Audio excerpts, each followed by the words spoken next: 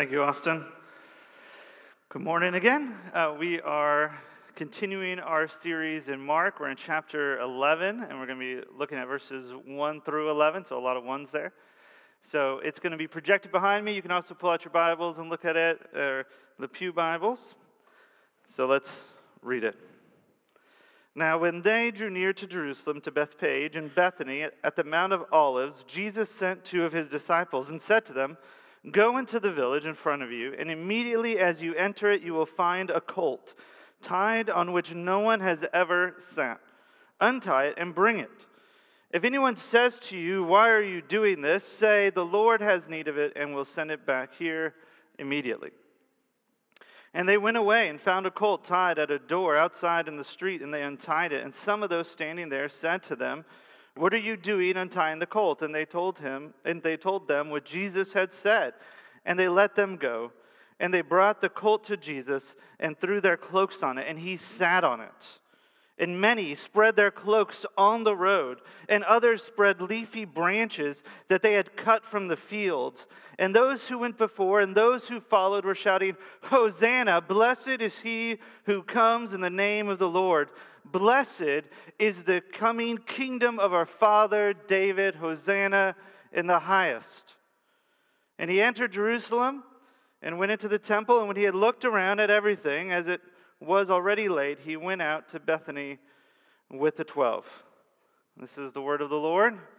If you could say this with me: "The grass withers, the flower fades, but the word of our God stands forever." So when I was in college, I worked at a church in Orlando. It's actually the same church that Drew worked at when he was in Orlando, but different time. So I was just a little bit later than him, so not at the same time. But one of the things that they did there was they would take a missions trip to Romania. And so when I was on staff there, I got the opportunity to go with them, and I was super excited. I was still into missions at that time already, and really excited about going and being a part of that. But one of the things that I was actually really excited about was seeing a castle. So I'd grown up in the United States. I hadn't seen many castles here, not many cool ones anyways. And so I was really excited. Romania is famous for having these giant, beautiful castles. And so the whole time I was on the lookout for a castle. And everybody in the group knew that as well. So they were all rooting for me. We all wanted to see a castle. They all wanted to be with me as I saw for the first time a castle. I don't know what it is, whether it's the history, the dungeons, the secret passages, whatever. All of that was super awesome to me. So I really wanted to see one. And so we went, and we were in Romania for a couple of weeks, and it was a wonderful time. We did some good ministry, but I guess the part of Romania that we were in, there were no castles, so I didn't get to see one. But then, on the way back, we had a layover in England, and we went to this town outside of London for the day, and we went to church, and then after church, the pastor says, "I've got something exciting for you. We're all going to go see a castle." And so I was real excited, right? Because this is it, right? It's finally coming true. And so we go, we try to get there before it closes, so we get in the parking lot. And the way it was there was this field you had to walk through, and then there was these hedges. And on the other side of the hedge was the castle. So we're all going along kind of fast, and I'm trying to get there. And I get through the hedge, and I see the castle, and it was super disappointing. It was more like a stone hovel. I've seen apartment buildings more awe-inspiring. It was stone. It was old, maybe 3 stories. It just wasn't that cool. I don't know if they had dungeons. There's certainly no secret passages. It was 1,000 square feet. It really wasn't much. And so I'm sitting there, and then to add injury to insult, it had just closed. We couldn't even go inside. Not that there was really much room inside anyways, for this stone thing. And, I'm trying to keep a brave face on because I'm there with the pastor. This was his big surprise. And so I'm trying to be nice to the pastor. But his 13-year-old son had no qualms. He didn't want to be nice to his dad, I guess, or not nice to me anyway. So he's like, "Hey, everybody, Tony is disappointed. Hey, Hey, Tony, you're disappointed, aren't you? Hey, everybody, look how disappointed Tony is. And the reality was I was. I was very disappointed. But I tried to hide it and tried to be the good team player. No, this is what I've always expected and what I always wanted. Sometimes we get disappointed in life. Sometimes, as Drew said a few weeks ago, when our expectations don't meet the reality that we face a lot of discouragement and disappointment. And I read something just recently. It was a study on Bible reading, and they said one of the reasons why people stop reading their Bibles is because they get discouraged in their faith. They're a little disillusioned. Something happens. They start questioning things, and so they don't feel like they really want to dig into the Word of God. And that's a sad thing, because as we are facing those times of discouragement, and we all will face those times. If you haven't yet, you will. I'm not old, but I'm old enough to know that those times come. They're natural. They're part of our faith. And it's great to be able to dig into the Word in those times to hear from the Lord as He's talking to us. But a lot of times what happens is we get discouraged in our faith, and we put on the brave face. We want to be the good Christian. We don't talk to anybody about it. We don't really make a big deal about it. We just kind of deal with it internally. Maybe something happened where you were, people in the church who you cared about were, betrayed you or did something mean to you. Maybe somebody that you love, you lost, and you're trying to reconcile all that. So maybe you get a diagnosis that you don't like, or you start facing financial problems. And whatever it is, you look at your life and you were expecting a castle. You're expecting being with Jesus and getting a castle. And instead, you look at it and you're like, what is this thing? Just a little stone hovel. Like, I don't know that this classifies as a castle.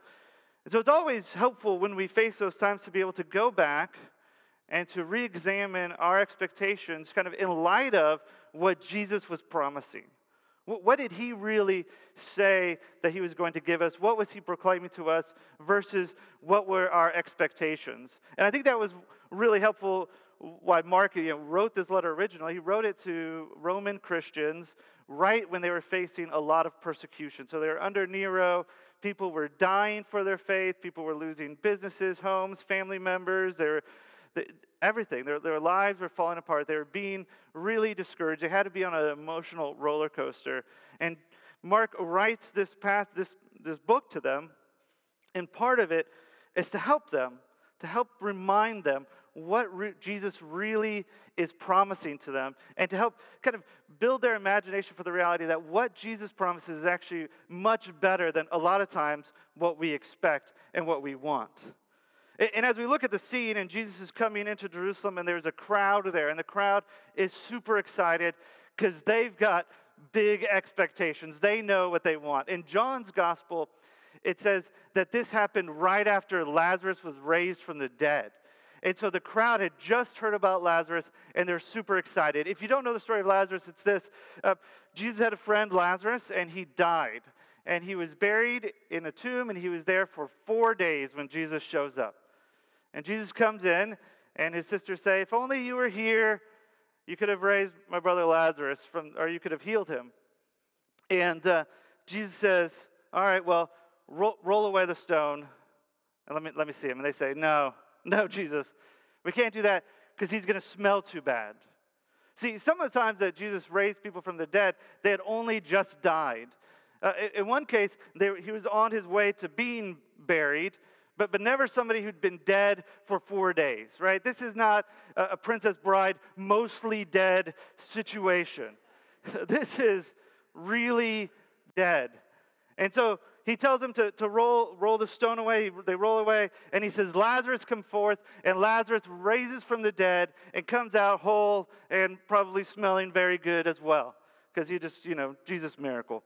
And so the people hear this, and they are excited, right? And so they start singing as he's coming in, and they start saying, blessed is the coming kingdom of our father David, right?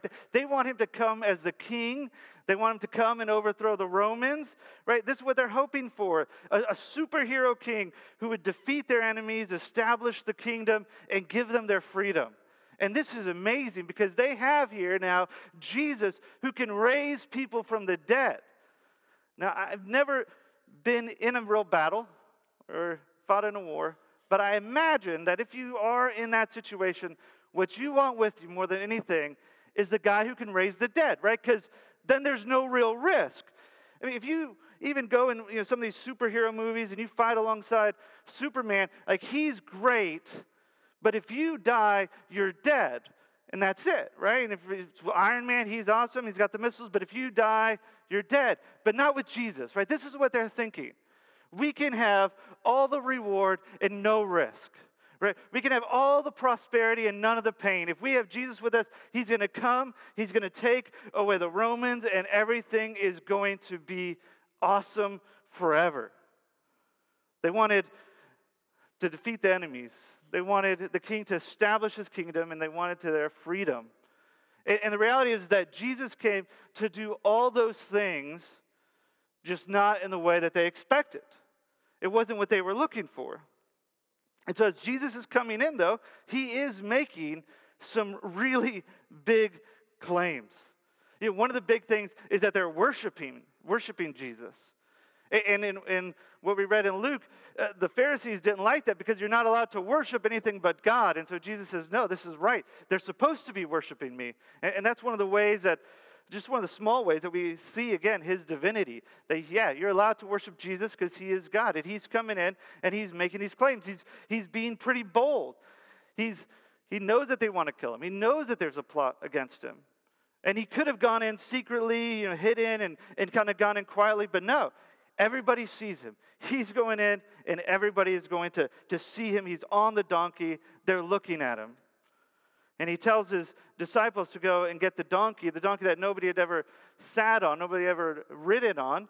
And that was because there was some spiritual significance to that he was coming in and he was saying there's more to this than just the physical kingdom. There's a spiritual reality to this, that I'm coming as the king. And he comes in riding on a donkey. And that's what he chose, the donkey. So he's being bold. Everybody can see him. But he's also being humble because it's a donkey. And they're smelly. And he comes in, and he could have chosen something else. I don't know if you remember the movie Aladdin, but there's a scene in Aladdin. There's a couple scenes there. One where this prince comes in, and he's riding on a white horse, and he's real egotistical, and he's going to see Jasmine, the princess. And so then when it's Aladdin's turn and they're making a big deal about him and the genie is working with him to make a grand entrance, one of the things they spend time on is, what is your mode of transportation going to be? And it's like a comic scene where they turn the monkey into all these different animals and then they end on what? An elephant. This big elephant. So forget the guys with the white horses. He's coming in on an elephant. And Jesus could have done that. He could have come and probably gotten a white horse. He could have gotten some fantastic animal. He's God. He could have created a new animal just to show off how powerful he is. Here he comes riding on a dragon or something. He could have done all that. But he comes on a donkey, on a borrowed donkey. And he does that to fulfill Zechariah chapter 9, the prophecy. And it says this, "Rejoice greatly, O daughter of Zion. Shout aloud, O daughter of Jerusalem. Behold, your king is coming to you, righteous and having salvation is he, humble and mounted on a donkey, on a colt, the foal of a donkey. I will cut off the chariot from Ephraim and the war horse from Jerusalem, and the battle bow shall be cut off, and he shall speak peace to the nations. His rule shall be from sea to sea, and from the river to the ends of the earth. As for you also, because of the blood of my covenant with you, I will set your prisoners free from the waterless pit." As Jesus is coming in, he's saying, I'm this guy. I'm this one who's going to be coming in, bringing righteousness and salvation. He's talking about the bow and the war horse. He's saying, there's going to be peace. You're not going to need your armies anymore. I'm coming. There's going to be peace on all the earth. He said, I'm coming. I'm going to rescue your prisoners from the waterless pit. He's making big time claims. I'm coming and things are going to get better, much, much better. We're going to have global peace. We're going to have freedom. It's going to be amazing. But even a casual viewer of world history will know that even though Christianity and Jesus coming has changed the world for the better in a lot of really amazing ways, the world's not quite that great, right? I mean, there's not world peace, in case you weren't aware, right? That hasn't been achieved yet. There's still prisoners in waterless pits. There's still bad things. And so we can see that. We can see these claims that he was making, and we can get confused. Here he was saying he was going to be this one who brings all this stuff, but why hasn't it happened? And the reality is this, that the big opening of him coming into Jerusalem is meant to draw our attention to the big ending. So we went to Mississippi for Thanksgiving, and one of the nice things we were able to do is they took us out in the back, and we got to shoot some guns. And I don't get to shoot guns that often, so that was a lot of fun. Surprisingly, Nicolette, our youngest, was amazing at it. I don't know where she got that from, but if she ever gets mad at me now, I got to be careful. But when you do it, when you aim your gun, you have the rear sight and the forward sight, and you got to kind of align your sights to hit the target. And that's what Jesus is doing. That's what we're trying to do. His big entrance is to align our sight to his death and to his resurrection. And he's saying, here I am, I'm coming, I'm going to bring all these things. I'm the one who has been prophesied. I'm the one that you've been wanting, the one that you've been excited about. But the way it's going to happen is it's going to happen through my death and resurrection. And he wants us to look down and to see that reality. That the bold, big claims are tied to Christ's death, resurrection, ascension, and then eventually second coming. See, the crowd, they wanted Jesus to defeat their enemy, which was good, and he was going to do that. But they didn't know who the real enemy was. They wanted him to establish his kingdom, but they didn't realize that his kingdom's larger and more grand than just the borders of Israel. They wanted him to bring freedom, but they hadn't realized who they were really oppressed by, who they were really in bondage to. Because the real enemy is sin and death. And that's what he's saying. This is the big, bold thing. He is coming to defeat sin and death. And he's going to give us something more beautiful and something grander. But even though we know that, a lot of times we know that the promises are for his second coming, and he's working out to do that, to make the world new. It's still hard a lot of the times to cope with that as we're facing the realities of our world today. Because we touch and feel and we see our world today, and we want the good things in the world. There's a lot of good things, and we want them. We want our families to be healthy. We want to have money to go and travel and to do all sorts of things. We want all those things. And so it's hard a lot of times when we don't get them. And I imagine the Roman Christians who were receiving this letter, they had a hard time with that too. I mean, they had to have been on a roller coaster of this wonderful saving faith, the presence of the Holy Spirit in their lives, but then also see all the persecution and pain and suffering that was coming their way. And it's hard because even though we're promised this better world, we still really love this world. It's kind of like this. I got my haircut this past week. And I got a new barber, and I found out that he's Nicaraguan. And so that's really exciting to me. If you didn't know, I was a missionary for a while in Nicaragua, and we really love the country. It's a great place. And so it was great. You don't get to meet very many Nicaraguans, and so that was awesome. So I start talking to him. And whenever I do have the chance to meet a Nicaraguan for the first time, I kind of have the conversation steer a certain way. It's the first thing we talk about, how beautiful the country is. And it's a beautiful country. It's pretty amazing how compact Nicaragua is, and then how many different geographical and geological things there are. There's these beautiful world-class beaches that you can go to, and then there's these volcanoes. There's volcanoes that you can look at and see the lava. There's even a volcano, if you're bolder than me, then you can surf down the side of it. There's these amazing canyons that you can kind of lazy river through the canyon. And there's all these places that are just really spectacular. I would be driving to go meet with some pastors, and I would just look out the window, and then every everywhere I would look, there was just these amazing vistas, these million-dollar views, but no million-dollar homes. And it was really great. So we talk first about how beautiful the country is, and then we would talk about how great the food is. So one of their main foods there is gallo pinto, and it's a bean and rice dish, but it's the thing that all the women in Nicaragua compete with each other over who has the best gallo pinto.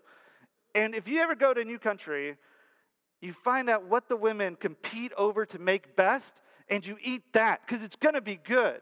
And so it's great, and you can't get gallo pinto here. So you talk to him about that because they would eat it 2-3 times a day. So it's a big deal. So we talk about gallo pinto, and then I try to get a little bit more regional just to show that I have real credibility. So I talk about quesillas de nagarote, and he's like, oh yeah, and I didn't really like those, but I just say yeah, they're great. They're kind of like a cheese tortilla roll up kind of thing. Man, people in Nagarote love it, and it's great. So I don't, but other people do. That's fine. So we talk about the food, how great it is, and how wonderful the people are. And if you were sitting there and you're hearing us talk about how much we love Nicaragua and how excited we are to talk about all these different great things, then the obvious question is, then what are you doing here? Right? If it's so wonderful, why aren't you there?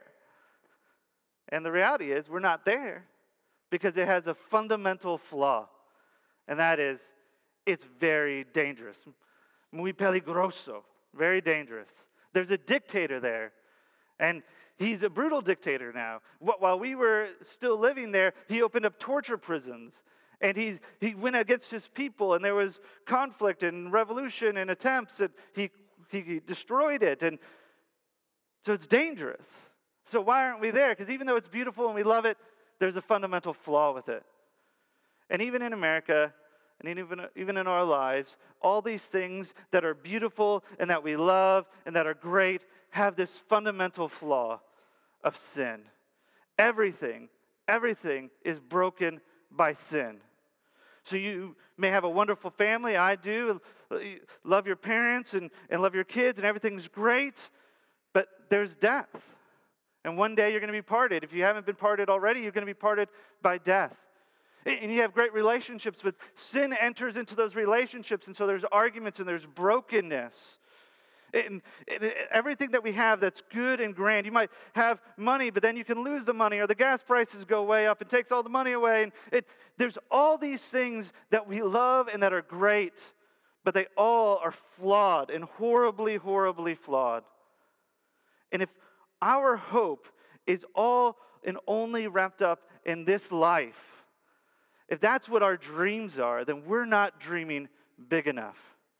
Because here's the deal. Even though the sin, the world is great and there's amazing things in it, sin is so in it and breaking the world. It is so fundamentally a part of it that there's nothing we can do to make it, to change that. I mean, we can make the world marginally better. The world has gotten better over time, and we can make it marginally better. But you're never going to be able to erase death. You're never going to be able to erase sin in the way that people hurt each other and go out and try to get power. There's this fundamental flaw.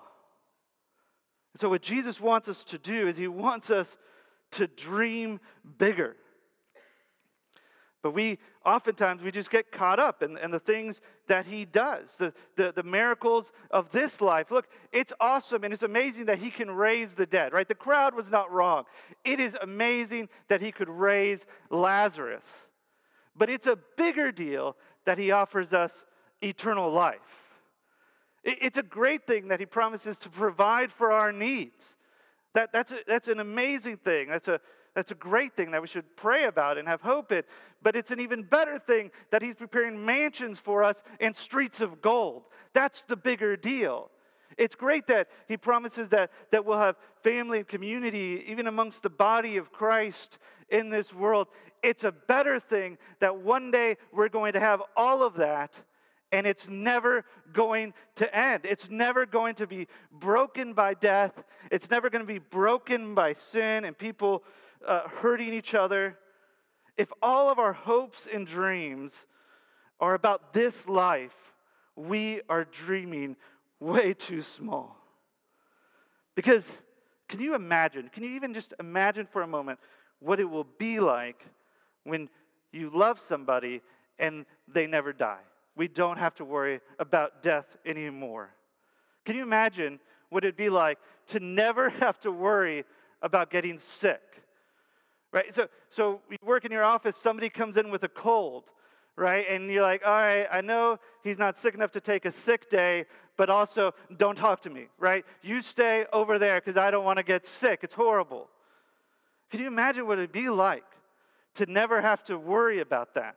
To never have any of that anxiety. In fact, to never have any anxiety ever again, because everything is good and peaceful, and all sin has been taken away, and death is no more. Can you imagine what it'd be like when there's no more regrets about the past, no more guilt or shame, when there's nothing left to fear?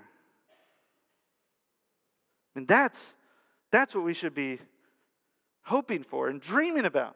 I mean, sometimes we have a hard time dreaming about eternity and what Christ is really bringing, because we think after a while it's going to get boring. It's really hard. Like when I was young, I used to always get stressed out about thinking about eternity, because it was like, okay, I can picture like a little bit of time, but then eventually is it going to get old?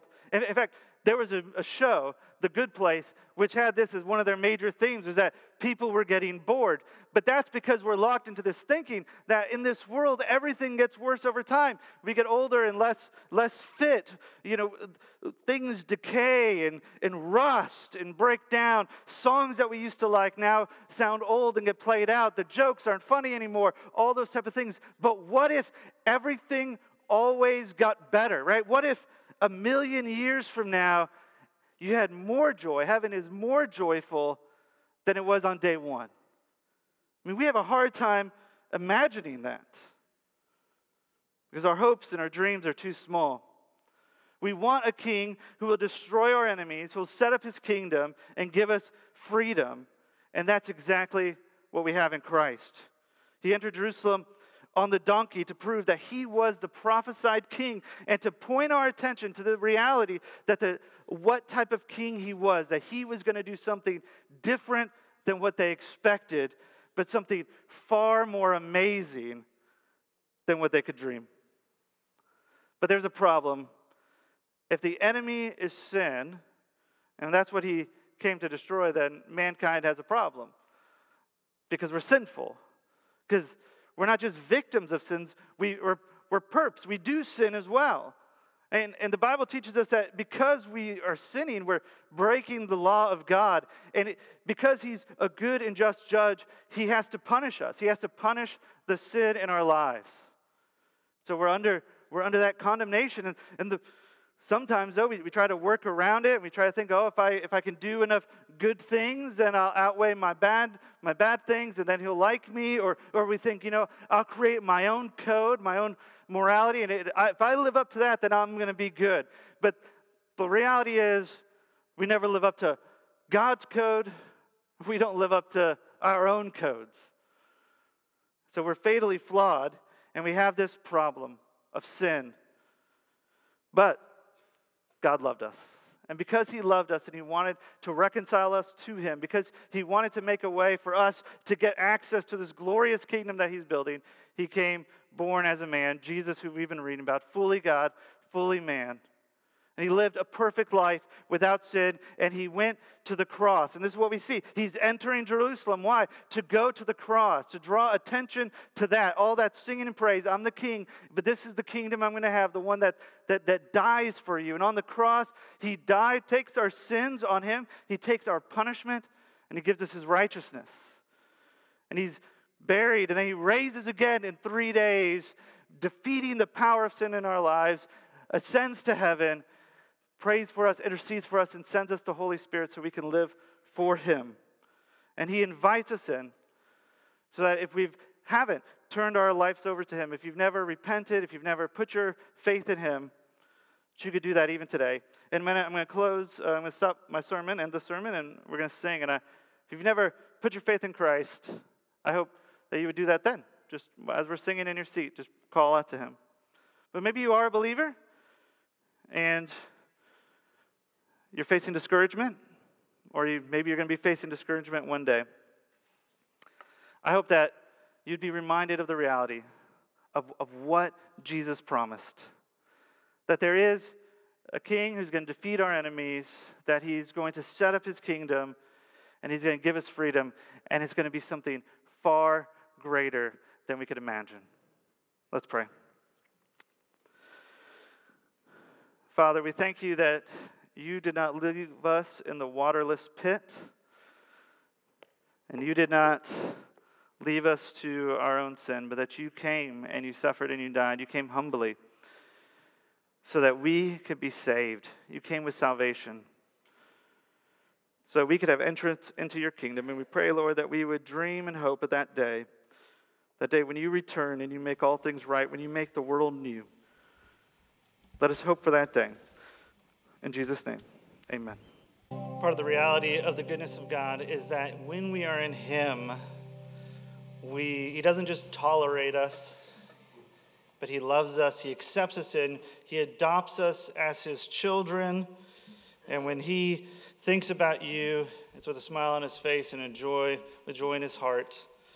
Adopted children of Christ, receive your benediction. May the Lord bless you and keep you. May the Lord make his face to shine upon you and be gracious to you. May the Lord turn his face towards you and give you his peace, both now and forevermore. Amen. Go in his peace.